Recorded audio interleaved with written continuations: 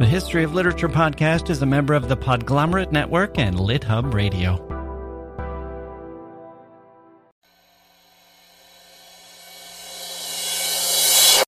Hello.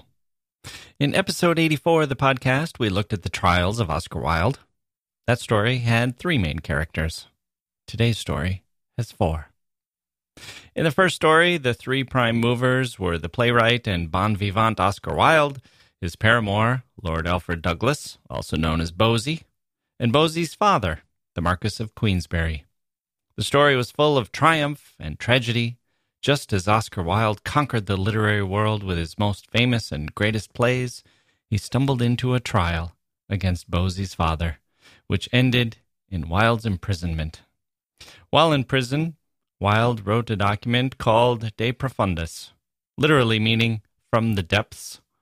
De Profundis is a letter to Bosie that covers everything from bitter recriminations to sharp and often biting criticism of Bosie as an artist and life partner, to a defense of Wilde's actions, to a tender acknowledgement of the feelings that Wilde had inescapably felt and still felt toward the younger man. Bosie didn't receive the letter directly. Instead, Wilde entrusted it to his literary executor, a man named Robert Ross. He's our third character today. Ross was himself a former lover of Wilde's. After Wilde's tragically early death, Ross and Bosie eventually fell into a feud about the manuscript that led to yet another horrible outcome. Our guest today, Laura Lee, has written a book about their feud called Oscar's Ghost, The Battle for Oscar Wilde's Legacy. She'll tell us who Robert Ross was, how the 3 of them became entangled, how the manuscript came to dominate Bosie's thinking, and how Bosie's attempts at revenge and reputation building all played out in the courtroom. Now, I said there were 4 characters. Who's the 4th character, you might be wondering? Oh, there's a knock at the door. There's a knock. Hello, I'm Oliver Twist. Oh, hi, More Oliver. gruel, please, sir. That's all I'm asking for. And guess who's been doling out the gruel here at the workhouse? Who's that, Oliver? Why, it's that insufferable drudge, Mr. Jack Wilson. Oh. I guess he ain't a bad sort when he's not jawing my ear off about some chap named Dickens. Oh, I couldn't care that's my less job, about meeting Oliver. some old writer fellow, but I would like some more gruel.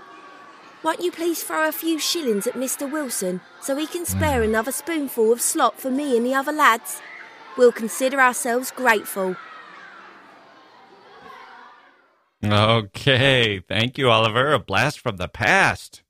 For those of you who are eager to help the show, throw a few shillings in the direction of Mr. Jack Wilson, that insufferable drudge.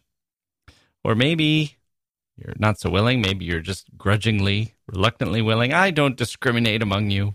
This week, I'm thanking an anonymous donor, a new Patreon who has generously offered to help out the show with some much appreciated financial assistance. And you can join that club too by heading over to patreon.com/literature. And guess what, people? We're headed toward the holiday season, and that means you can now, for a limited time, order up some History of Literature swag. I'm selling mugs in 2 sizes with the History of Literature logo and a gorgeous tote bag, also with the logo. You can see these materials at historyofliterature.com/shop. If you order now, you should have them in plenty of time to give to your friends, your loved ones, or yourself. Don't you need a treat for the holidays? Why not? And why not help out the cause of literature and podcasting in the process? That's historyofliterature.com/shop. And this isn't going to be around forever, mainly because I really don't want to be a shopkeep. The world is too much with us, people. Getting and spending, we lay waste our powers. Nothing we see in nature that is ours. We're not about commerce here at the History of Literature podcast. Except, I guess we are. We probably, we provably are. That's historyofliterature.com/shop. Oh, and one more thing about the store. You can also buy me a coffee there, or in fact, a virtual coffee. This is just a straight-up donation in $5 increments For the virtual coffee or for the nifty swag, you can pay with a PayPal account or a credit card. So, where were we? 4 characters, Oscar, Bosie, Robert Ross, will reveal the 4th character soon enough. That's today on the History of Literature.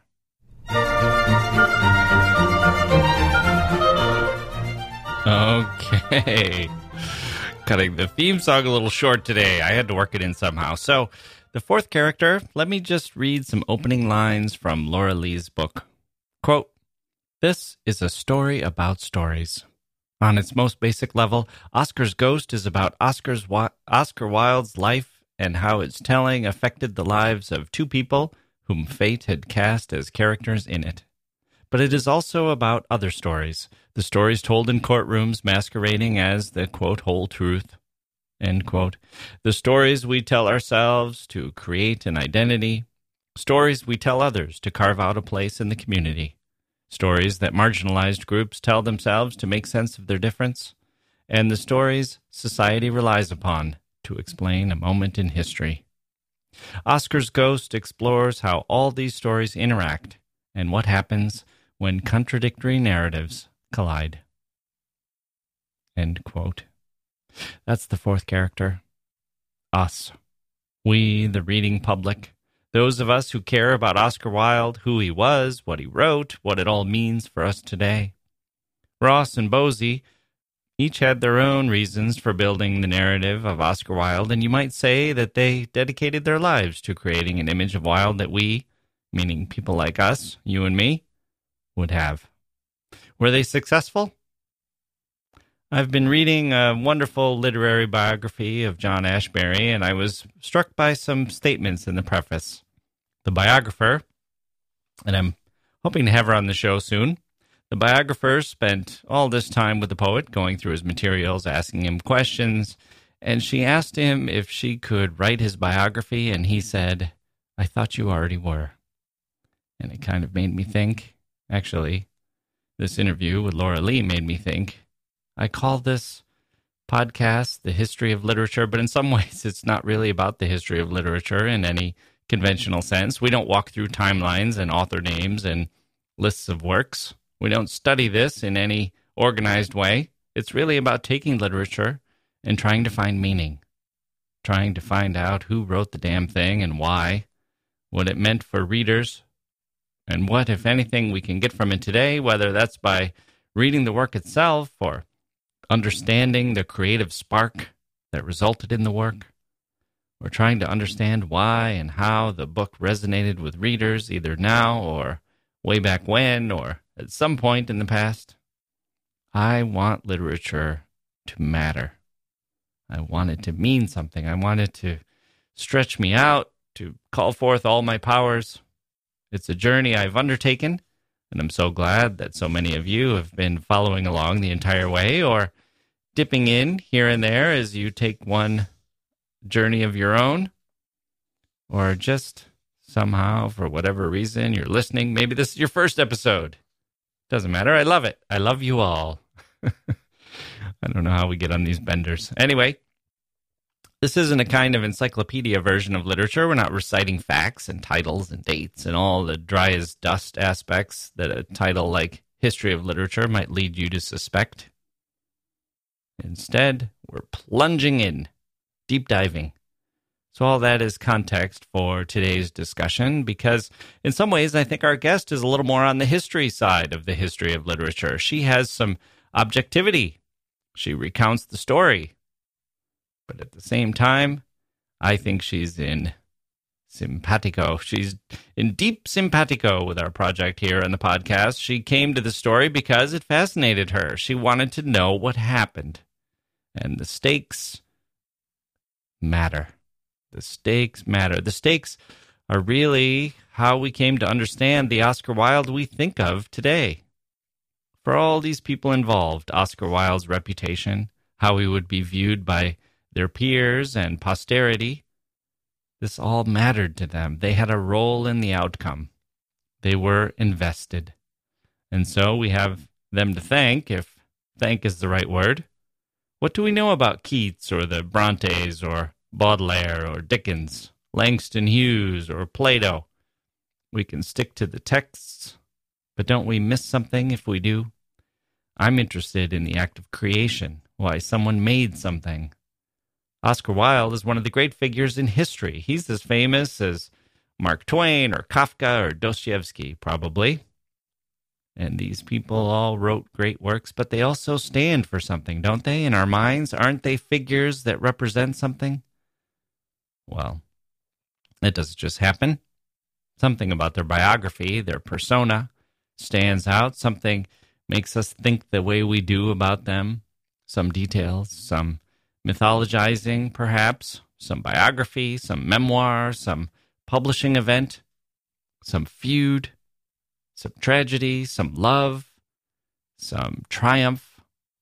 It's part of what draws me to the field in the first place. But for so many writers, it's already preserved. The story is like those rocks in a cave that have been worn smooth by the hands of tourists. By the time you get there, it's a different thing. And by the time I started reading Oscar Wilde, the basic view of him was set. We can probe it. We can find new truths, learn new things, develop new understandings. But maybe that's for the specialists. Maybe the general public will hold the general view for 50 or 100 or 500 years. All those minds thinking about authors, thinking about them in a particular way. And if you've ever known an author or appeared in a book, you know what it's like to wonder if you yourself are being dragged along for the ride. You're sort of in that author's shadow. You have a stake in the myth. Well, this is a story where we see that mythologizing happening before our eyes. We see two people who very much have a stake in the myth. They fight about it, but we have a stake in the myth too. For many people, the ending of the story is the trial and the early death of Oscar Wilde, which is where we ended the story last time. For others, it's the release of the manuscript to the public long after all the key players have died. And for others, the ending has not arrived and will not arrive. For others, the ending to the story always moves. Because the ending is really ours, and the subject is really us. Laura Lee, after the break. Hey grown-ups, the Cat in the Hat Cast is a new podcast from Wondery, perfect for the whole family. Join the Cat in the Hat and your favorite Dr. Seuss characters as they get whisked away on a new adventure every week. Fish dreams of creating his very own polite and quiet podcast.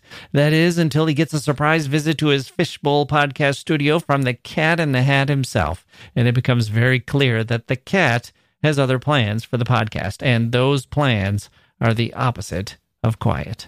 The cat may be disruptive, but it turns out he's also a great help to get Fish out of all kinds of predicaments. Bursting with music, silliness, and rhymes, the Cat in the Hat Cast encourages us all to find fun that is funny in every episode. Sing along to new favorite songs, try your luck at Titanic tongue twisters, have some fun with wondrous wordplay, and most importantly, bring your family along for all of the adventures in the Cat in the Hat Cast.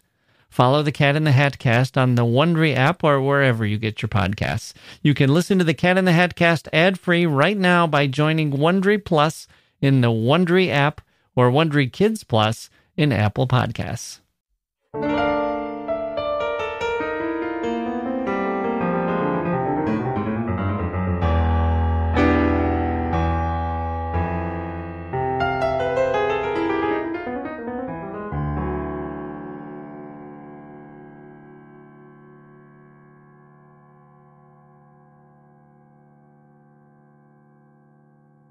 Okay, joining me now is author Laura Lee, whose 20th book, Oscar's Ghost, was recently published here in the U.S. and in the U.K.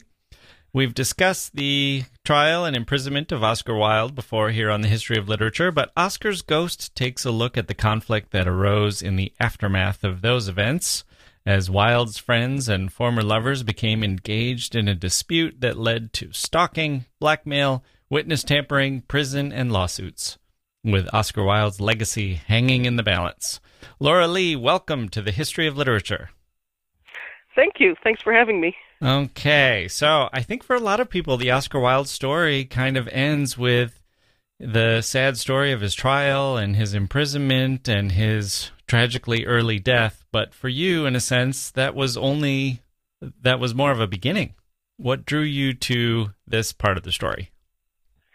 Well, when I read De Profundis, I was very taken with it, and I wanted to know more. And I realized that I had read the edited version, which came out in 1905 or 1908. I'm not sure which, but whichever you can download free onto your Kindle, that's what I had read. Right. And then I was reading more about it, and I realized that the full version was released in the complete works, which I happen to have on my shelf.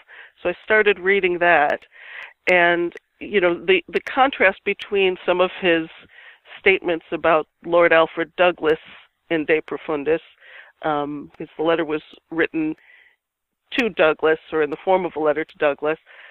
Some of them just were very shocking to me, contrasted with some of his philosophy about Christ as artist. And of course you wonder, well, what does the other guy have to say? Mm-hmm. And Lord Alfred Douglas, of course, was not a shrinking violet. He had a lot to say. Yeah. And I was just fascinated by how much 100 years later, reading what Douglas wrote, he just has such a distinct and interesting personality. But of course, then he was at war with Robert Ross, who was Wilde's literary executor. And so reading Douglas, I said, well, what does Ross have to say about all this war that he's writing about? Right. So that's what got me interested. And Okay. I felt like because the story had been told of these two men only in their own biographies, every writer kind of had to take a side. And so I wanted to try to just figure out as much as I could what happened while trying to be as sympathetic or empathetic to each of them, or understand what they were thinking as much as I could. Right. Yeah, it's a real triangle here, and when you focus on one, it's hard to keep all three and their different agendas and their different relationships with one another. It's something that definitely we should unpack. But I want to start with the manuscript because, as you mentioned, there's really sort of two versions. There's the version that was published initially, and then there was a lot of it that was unpublished. And this isn't just a case where one is shorter and one is, was edited for length, but it was very specifically edited for a very particular reason. Yeah, the De Profundis was written by Oscar Wilde in jail, and he wrote it to Lord Alfred Douglas, but he always envisioned it as sort of a multi-purpose kind of a document. It was kind of his artistic statement as well as a personal letter. So it had parts that were very personal and very raw, and parts that were more philosophical and artistic. And so when he got out of jail, he handed it to his friend Robert Ross, who he trusted on business matters and literary matters, and he wanted him to send the original to Douglas. At least these were the instructions that we have that he gave him, and make a typescript. And he wanted him to send parts of it, the artistic parts, to friends who would be interested. And I imagine he saw it as a draft for future works that he was going to do because he didn't know that he wasn't going to live too much longer. Okay, so the evidence is that Wilde wanted Douglas to see the entire manuscript? Yeah, the only letter where he gives instructions on what to do with this manuscript was to Robert Ross, is that he was to give the original handwritten document to Douglas and make a typescript that he could work from. And that didn't happen. And why that didn't happen is disputed. Ross said that after Wilde got out of jail, he gave him verbal instructions not to send the original. I see. But we don't know if that happened or not. Right. Now, the interesting thing about that is that this isn't just a love letter to Douglas, I always think of him as Bosie. It wasn't just a love letter to him, but it actually, in some ways, kind of repudiated him. Yeah, it's got lines in there like, never think for a moment that I thought that you were worthy of the love that I gave you. I knew that you were not. I mean, he was angry, he was hurting, he was pointing out all of Bosie's flaws. He was going back over all of the money he spent because he was dealing with his bankruptcy. He was writing from a place of pain, but he wrapped up by saying that they were going to be reunited and be together. So it wasn't a breakup letter, but it was a painful and angry letter. But it had a lot of different moods because he wrote it over a long period of time. Right. And do you read it as heartfelt, or was there part of him that was trying to restore his own reputation, or kind of show an act of contrition to his critics or the people who had put him in jail? I think it had a lot of different purposes. I think that there were parts that were straightforward, a letter to Bosie. I think there were parts of it where he got into the flow as a writer and was enjoying, being an artist in that difficult environment, and he was enjoying his own play with language. And that idea of, in the Ballad of Reading Gaol, where he said, "You always kill the one you love," that was an idea that he'd been playing with long before he met Bosie as an artist. And so I think he kind of was playing with that theme of, a destructive love artistically. And so that colored part of it. But a lot of it was just colored by his prison mindset. It's a document that had a lot of different characters and a lot of different moods as he went along writing it. Right. And so the idea, at least in the letter, it sounds like it was he would give this manuscript to Ross. The handwritten version would go to Bosie, but then Ross would create this excerpted version or pull from it things that Wilde had to say about the nature of art, for example? Well, I think that what he asked him to send certain parts of it, excerpts, to friends of theirs who had been very supportive of him during his trials. And the rest of the typescript, I think his intention was to continue to work on it, to use it as material, because he wasn't planning to die a couple of years later. So I think he thought he had time to work on that material and use it for something. And I don't think he intended for Ross necessarily to be the one to edit it, but Ross may have had conversations with him about what parts he wanted edited, what he wanted to do with it. So what he did put out in 1905 and 1908 may very well have been what Wilde told him was the public part. And who was Robert Ross? I think he's much less well-known to us than Alfred Douglas. Well, Robert Ross was a friend of both Wilde and Douglas, and he was purported to be Wilde's first male lover. It's not sure if that's true or not.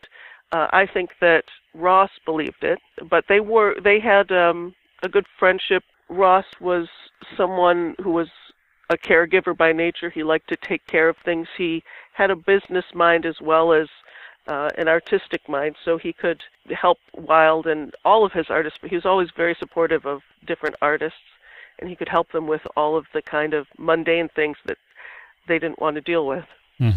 And he was also a friend of Douglas's in the early days? Yeah, they got along. Douglas always, he tended to fight with people, and Ross too, as a matter of fact. They both had artistic personalities, I guess you could say, and they would, have disagreements. But I didn't find that they were at odds or jealous of each other in their youth before the tragedy. From what I saw, they were good friends, and they were part of this circle that was kind of a counterculture. They were very much involved in the same kind of things, activities, artistically, socially. And did it seem like they had different personalities? I think that they had a lot in common.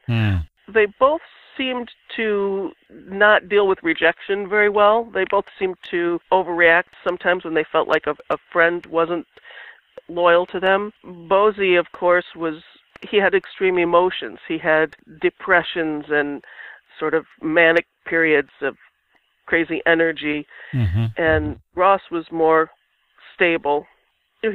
People kind of talked about him as being wiser than his years, whereas they talked about Bosie as kind of being an eternal child. Right.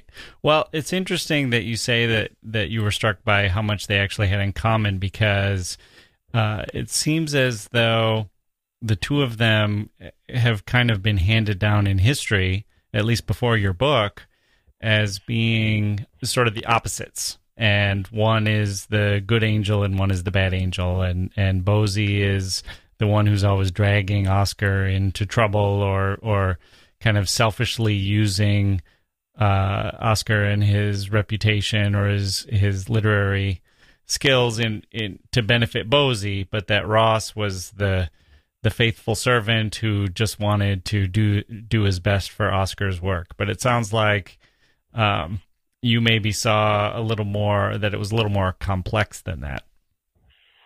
Yeah, I think it was quite a bit more complex, and certainly Ross had more of a sense of sort of day-to-day responsibilities of, taking care of money, of he was more grounded in terms of not running headlong into danger. But both he and Bosie were part of the same social circle. They were both doing those kind of activities that were illegal in the Victorian times and that would, get them into trouble. They were both involved in what they called the cause, which was, I guess we would call it something like gay rights today, but it was kind of a different culture. But they were both involved in that. Before Wilde's downfall and after, a lot of what I read, people talked about Wilde being kind of egged on by his friends in the plural. So this community of friends was kind of leading him on to do more and more crazy things and encouraging him in his fight with Lord Alfred Douglas, his father. And I think that Ross and Douglas were united in that, and that they were young friends, and that now we think of it as a disaster, Wilde's attempt to sue Queensberry. Like, we know what happened. Yeah. And we feel like that's the only thing that could have happened, and everybody should have seen that was a disaster, and only Lord Alfred Douglas didn't see it as a disaster. But I think there were a lot of reasons for them to think that Wilde was going to win in his suit. And so it wasn't as reckless a thing to encourage him, as it sounds to us today. Right. Okay. So I want to sort of set the stage for this amazing scene that you have early in the book, where there is a trial and Bosie is on the stand. And at the heart of this is really what's at the heart of this entire story, which is this manuscript. So just to remind everyone, this is a manuscript that Wilde wrote, and it was addressed to Bosie. And Bosie now, at this point, has only seen what's published, right? He's only seen the excerpts from it. And Ross has not given him the entire manuscript. I guess we should start with, how did they end up at trial? What was this trial about? Well, when the edited version of De Profundis came out, Douglas didn't know that it was a letter to him, and he even reviewed it for a publication. This as a new Wilde document, that he didn't know it was a letter to him. Shortly thereafter, he and Ross had a falling out over different things. They grew in different directions, and they had fallen out. And Ross started feeling like he wanted to get the true story as he understood it, which was what Wilde had written in De Profundis, out there. He didn't care anymore if Bosie was hurt, because they weren't on good terms. But I don't think he was trying to hurt him, but he wasn't concerned at that point. Right. And so he started to share that with biographers. And one of the first biographies of Oscar Wilde was by Arthur Ransome. And when it came out, it talked about each of Wilde's work and what their origins were, and it described De Profundis as a letter to someone who was responsible for his downfall. Mm. And it described Douglas as someone who had lived off of Wilde in his good times, who abandoned him, who was with him for the money, and then once the money ran out, left him. Mm-hmm. So Bosie was surprised because he didn't know that it had been a letter to him, and he was hurt by the description of their relationship. So he filed a lawsuit, a libel suit, against Ransom. As part of the discovery for the case, that was the first time they sent him the typescript, although he never did get the original handwritten document. Mm-hmm. So the preparation for that case was the first time he got to see all of these recriminations that Wilde had written. He got to see the whole thing at that point? He got to see, and in preparing for the case, he got a typescript of De Profundis, of the whole letter, prepared by Ross and the legal team. And so then it comes to the courtroom, and there's a very dramatic moment where was he in the witness stand when this happened? So he had filed the libel suit, and Ransom had claimed justification, essentially saying this was true. And so he went into court to prove, I guess, that it wasn't true, that he hadn't lived off of Wilde and abandoned him. So the legal team decided to read all of De Profundis, or most of De Profundis, which had been provided by Ross. And so he had to first stand there, because it was customary to stand, because he was going to be cross-examined on this material. Right. And this is, of course, this letter is 50,000 words long. It's longer than the picture of Dorian Gray. And right. So he's standing in court as they're reading about how he has, has no talent for poetry, and he's selfish, and all of these things. And there's a point where Wilde says something like, "Whenever you were with me, you ruined my creativity, and I should say that you were always with me," and really depicting him as a real negative influence on Wilde and his work. Yeah, I think that he blames him for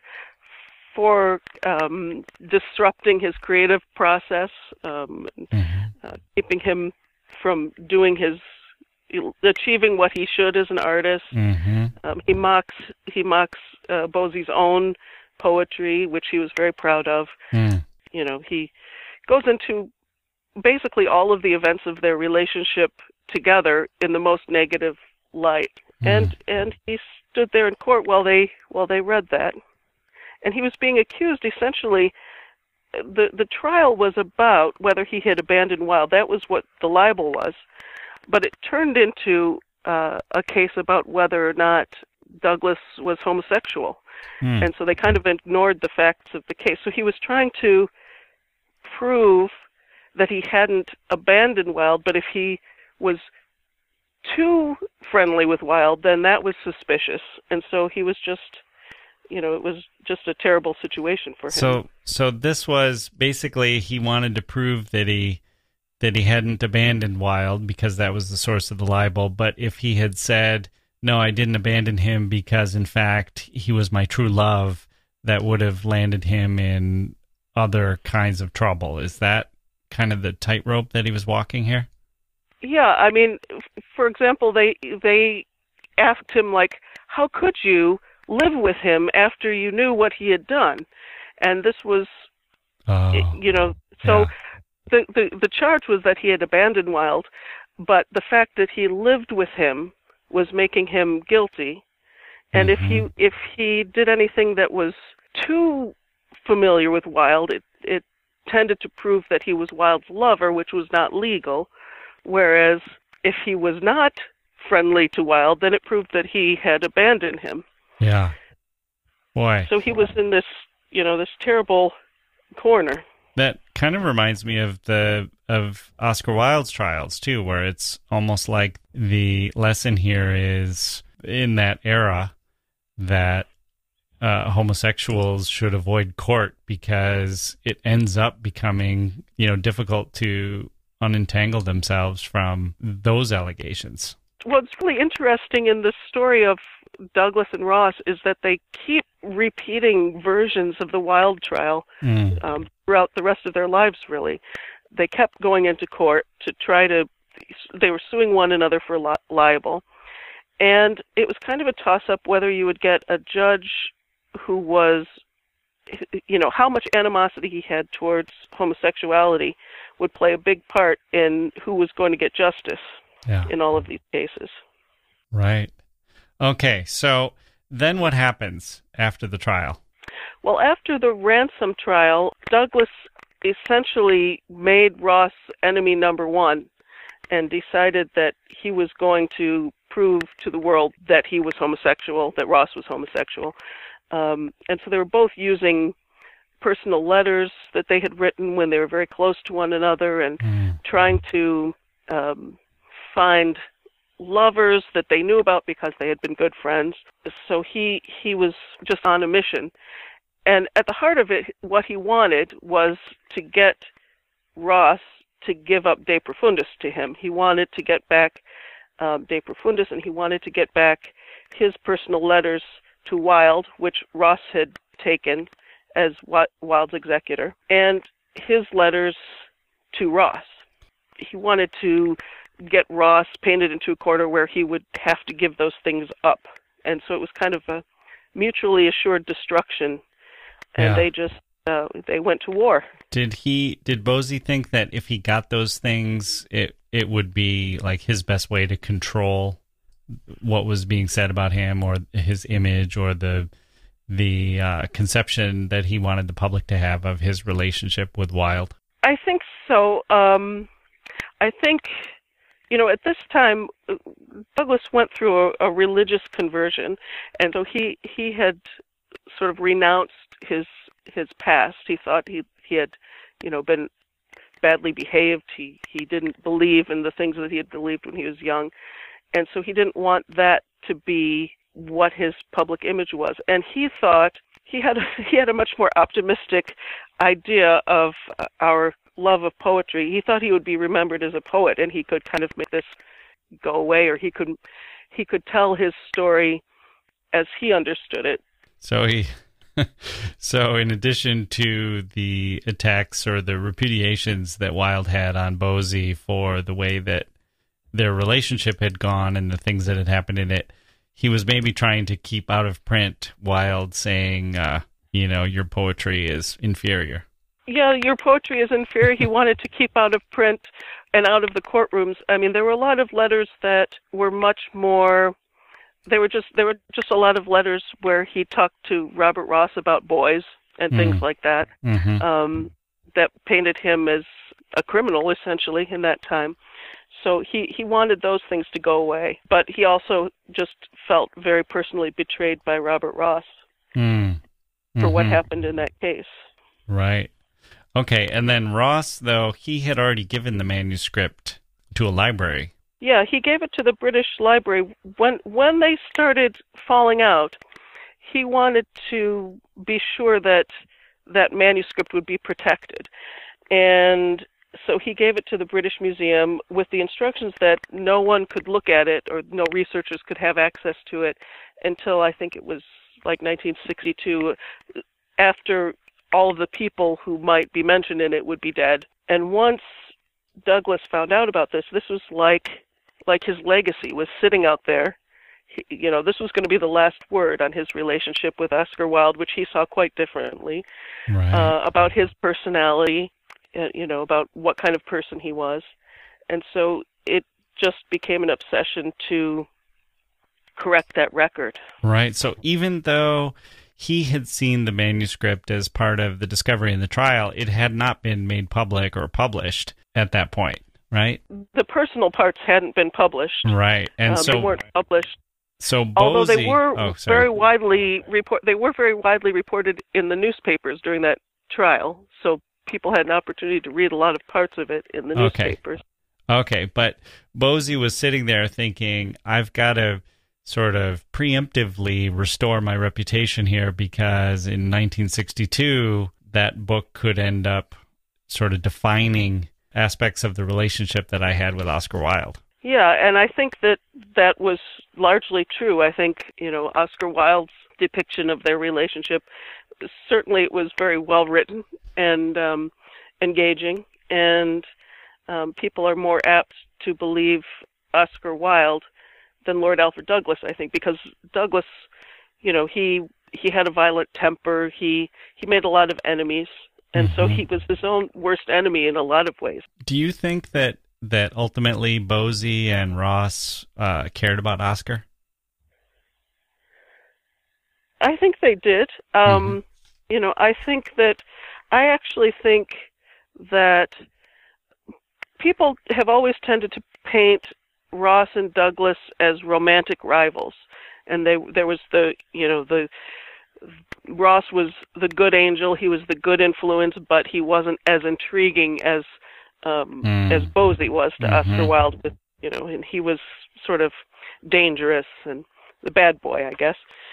And they were supposed to be driven by romantic jealousy because their fight was so bitter. I think that's what people concluded could be the only thing that was driving it, was they were both in love with Oscar Wilde and they were fighting over him. But I see two men who were both very conflicted about their own roles in Oscar Wilde's downfall. And this was someone that they admired more than anyone, who they loved, who went to jail, who suffered. And I think they both spent a lot of time thinking about what they could have done or not done. And so to have someone else accusing them, or accusing Bosie, of being responsible for Wilde's downfall, I think that was, it struck a very deep nerve. Yeah. And Bosie, it's clear to me, but Ross, I guess because you think he may have been one of the ones who was encouraging Wilde to go forward as they were kind of pursuing this litigation that they were in with Bosie's father? I think that Ross took Wilde to his lawyer when his regular attorney wasn't available. He later would claim that he always advised him against the suit, but there doesn't seem to be any contemporary evidence for that. Right. And along with the accounts by people who were talking about Wilde's friends egging him on, I think that there's a good reason to believe that his circle, these men who were involved in the cause, who were excited about that, riled each other up over this situation, like a group of friends would. And now we see it as disastrous, but I think at the time they thought that Oscar Wilde was a master of communication, that he would, and Lord Queensberry, Bosie's father, was kind of he was a figure that was very scandalous, controversial. I think they thought that Wilde would walk over. Yeah. And when he didn't, I think, they both gave a lot of thought to what their roles were in it. And Ross, I think, was pretty active in changing the narrative so that it focused on Douglas alone. And Douglas probably sensed that was what Ross's agenda was. Yeah, I mean, there are a lot of letters where he wrote, because Douglas wrote tons of letters to people complaining about how he was perceived. And he would write sort of plaintive things, whiny things about, why am I always the one who's blamed, Right. So, in the end, did Douglas or Ross, did either of them get what they wanted? Well, I think that Ross achieved what he was trying to achieve. A lot of what we believe about Oscar Wilde in his biography, just the fact that we know who Oscar Wilde is, that he's such a known figure, that there's so many biographies of him today. I think a lot of that is down to Ross. Ross edited his works. A lot of that had been scattered in the bankruptcy. He collected them. He edited them. But he also did a lot of mythologizing. And I think that mythologizing, Bosie actually at one point when he was not on good terms with Ross, he actually said that he thought that mythologizing was probably a necessary first step to, ensure Wilde's legacy. Mm. So I think that Ross achieved what he was trying to do. Yeah. I think that part of what he was trying to do, and whether it was conscious or whether it was just from his own feelings, is to kind of make himself invisible in the story. Right. He comes out as the guy who helped Oscar Wilde and helped his family, but he wrote to a friend of his that the reason he was so driven to do that was because he felt responsible for what had happened with Wilde. Mm. On both those counts, I think he achieved what he was trying to achieve. Yeah. And how would you say that this feud between the two, Ross and Douglas, affect our understanding of Wilde? What's the impact on Wilde's legacy that we can see? One is that the idea of the kind of mythological figure of Douglas and that sort of doomed romance, the love killing its object, which, like I said, I think is an artistic concept of Wilde's that he was working on quite a bit before he met Bosie. Mm-hmm. And so his own De Profundis framed how we see him, and Ross was very instrumental in making sure that document remained, and making sure that it was believed, and making sure that it was, taken fairly literally. That sort of grand operatic story has become Wilde's story. But of course, life is, yeah. The truth is rarely pure and never simple, Wilde said. Right. Predicting. So I have a surprise bonus question for you. Okay. Are you ready? Yes. Okay. You are on a flight to London for a weekend of sightseeing. As you board the plane, you assist the passenger next to you, a kind, elderly man who is struggling to place his bag under the seat in front of him. The bag happens to fall open, and a magic wand falls out and rolls toward your feet. "Oh, aren't you in luck?" says the man as the two of you buckle up. "This means I will need to grant you a wish."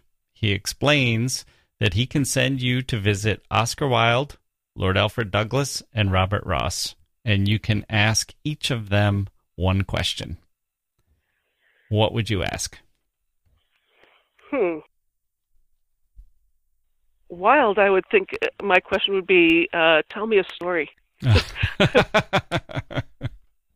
Because, I've read so much mythology, not even mythology, but just praise for his storytelling, his speaking style, his conversation. Yeah. So and you'd get him to speak extemporaneously, and you could really get a sense of what it was like to be in the room with him.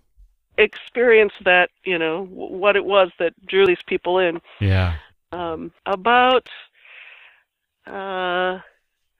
Ross, I think I would want to know,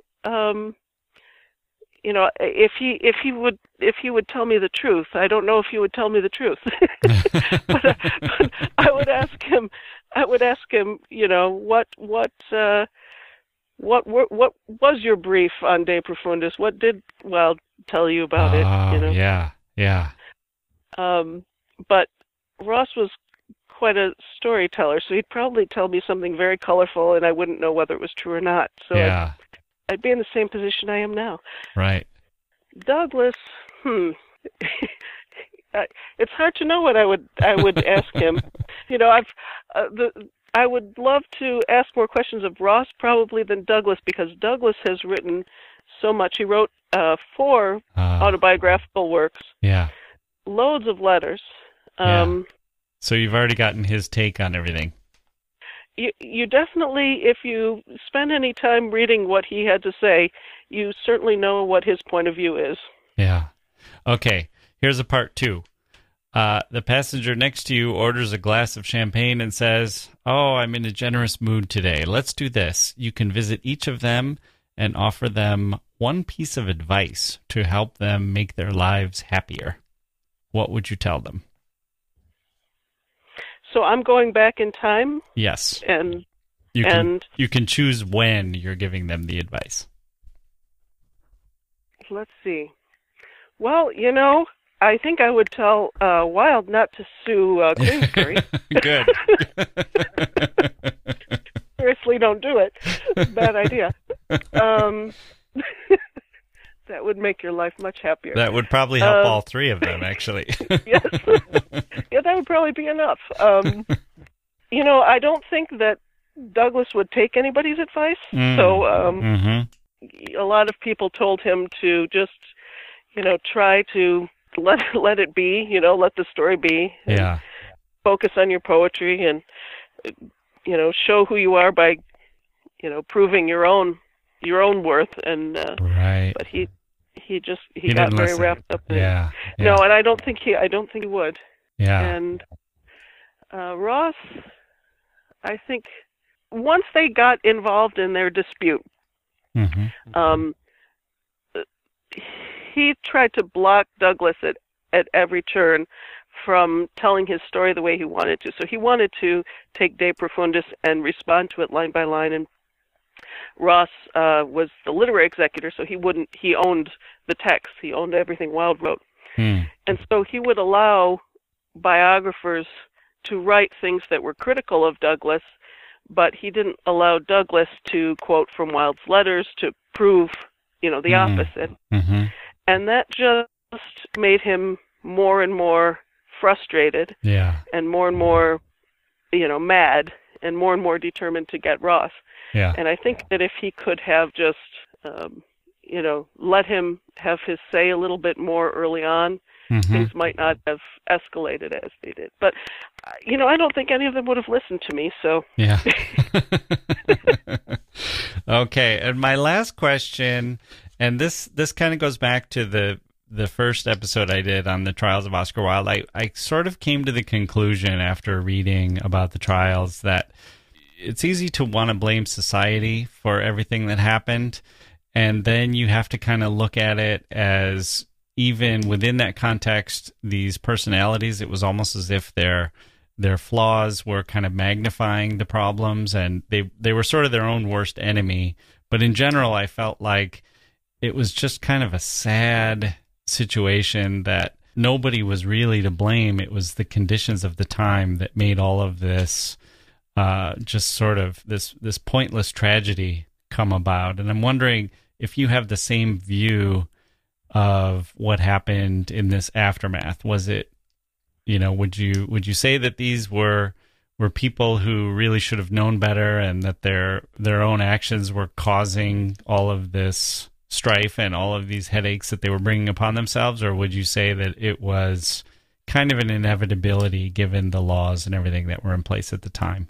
I think it's a combination. I think that we all have the personalities that we have, and we have to deal with things, within the context of who we are. And I think given who they were and the times that they lived in, and just the extraordinary circumstances, I do think that, you do follow this battle between them and think, you were good friends, and why are you doing this to each other, and stop. Yeah.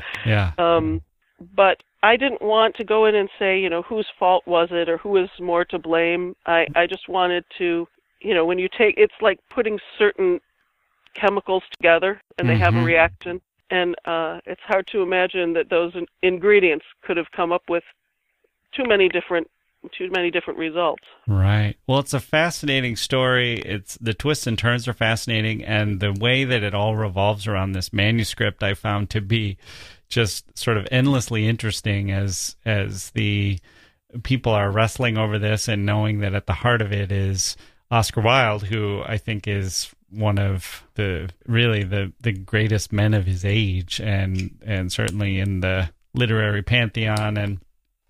And Laura Lee, I hope everyone runs out and buys your book, Oscar's Ghost. And thank you for joining me today on the History of Literature. Thank you.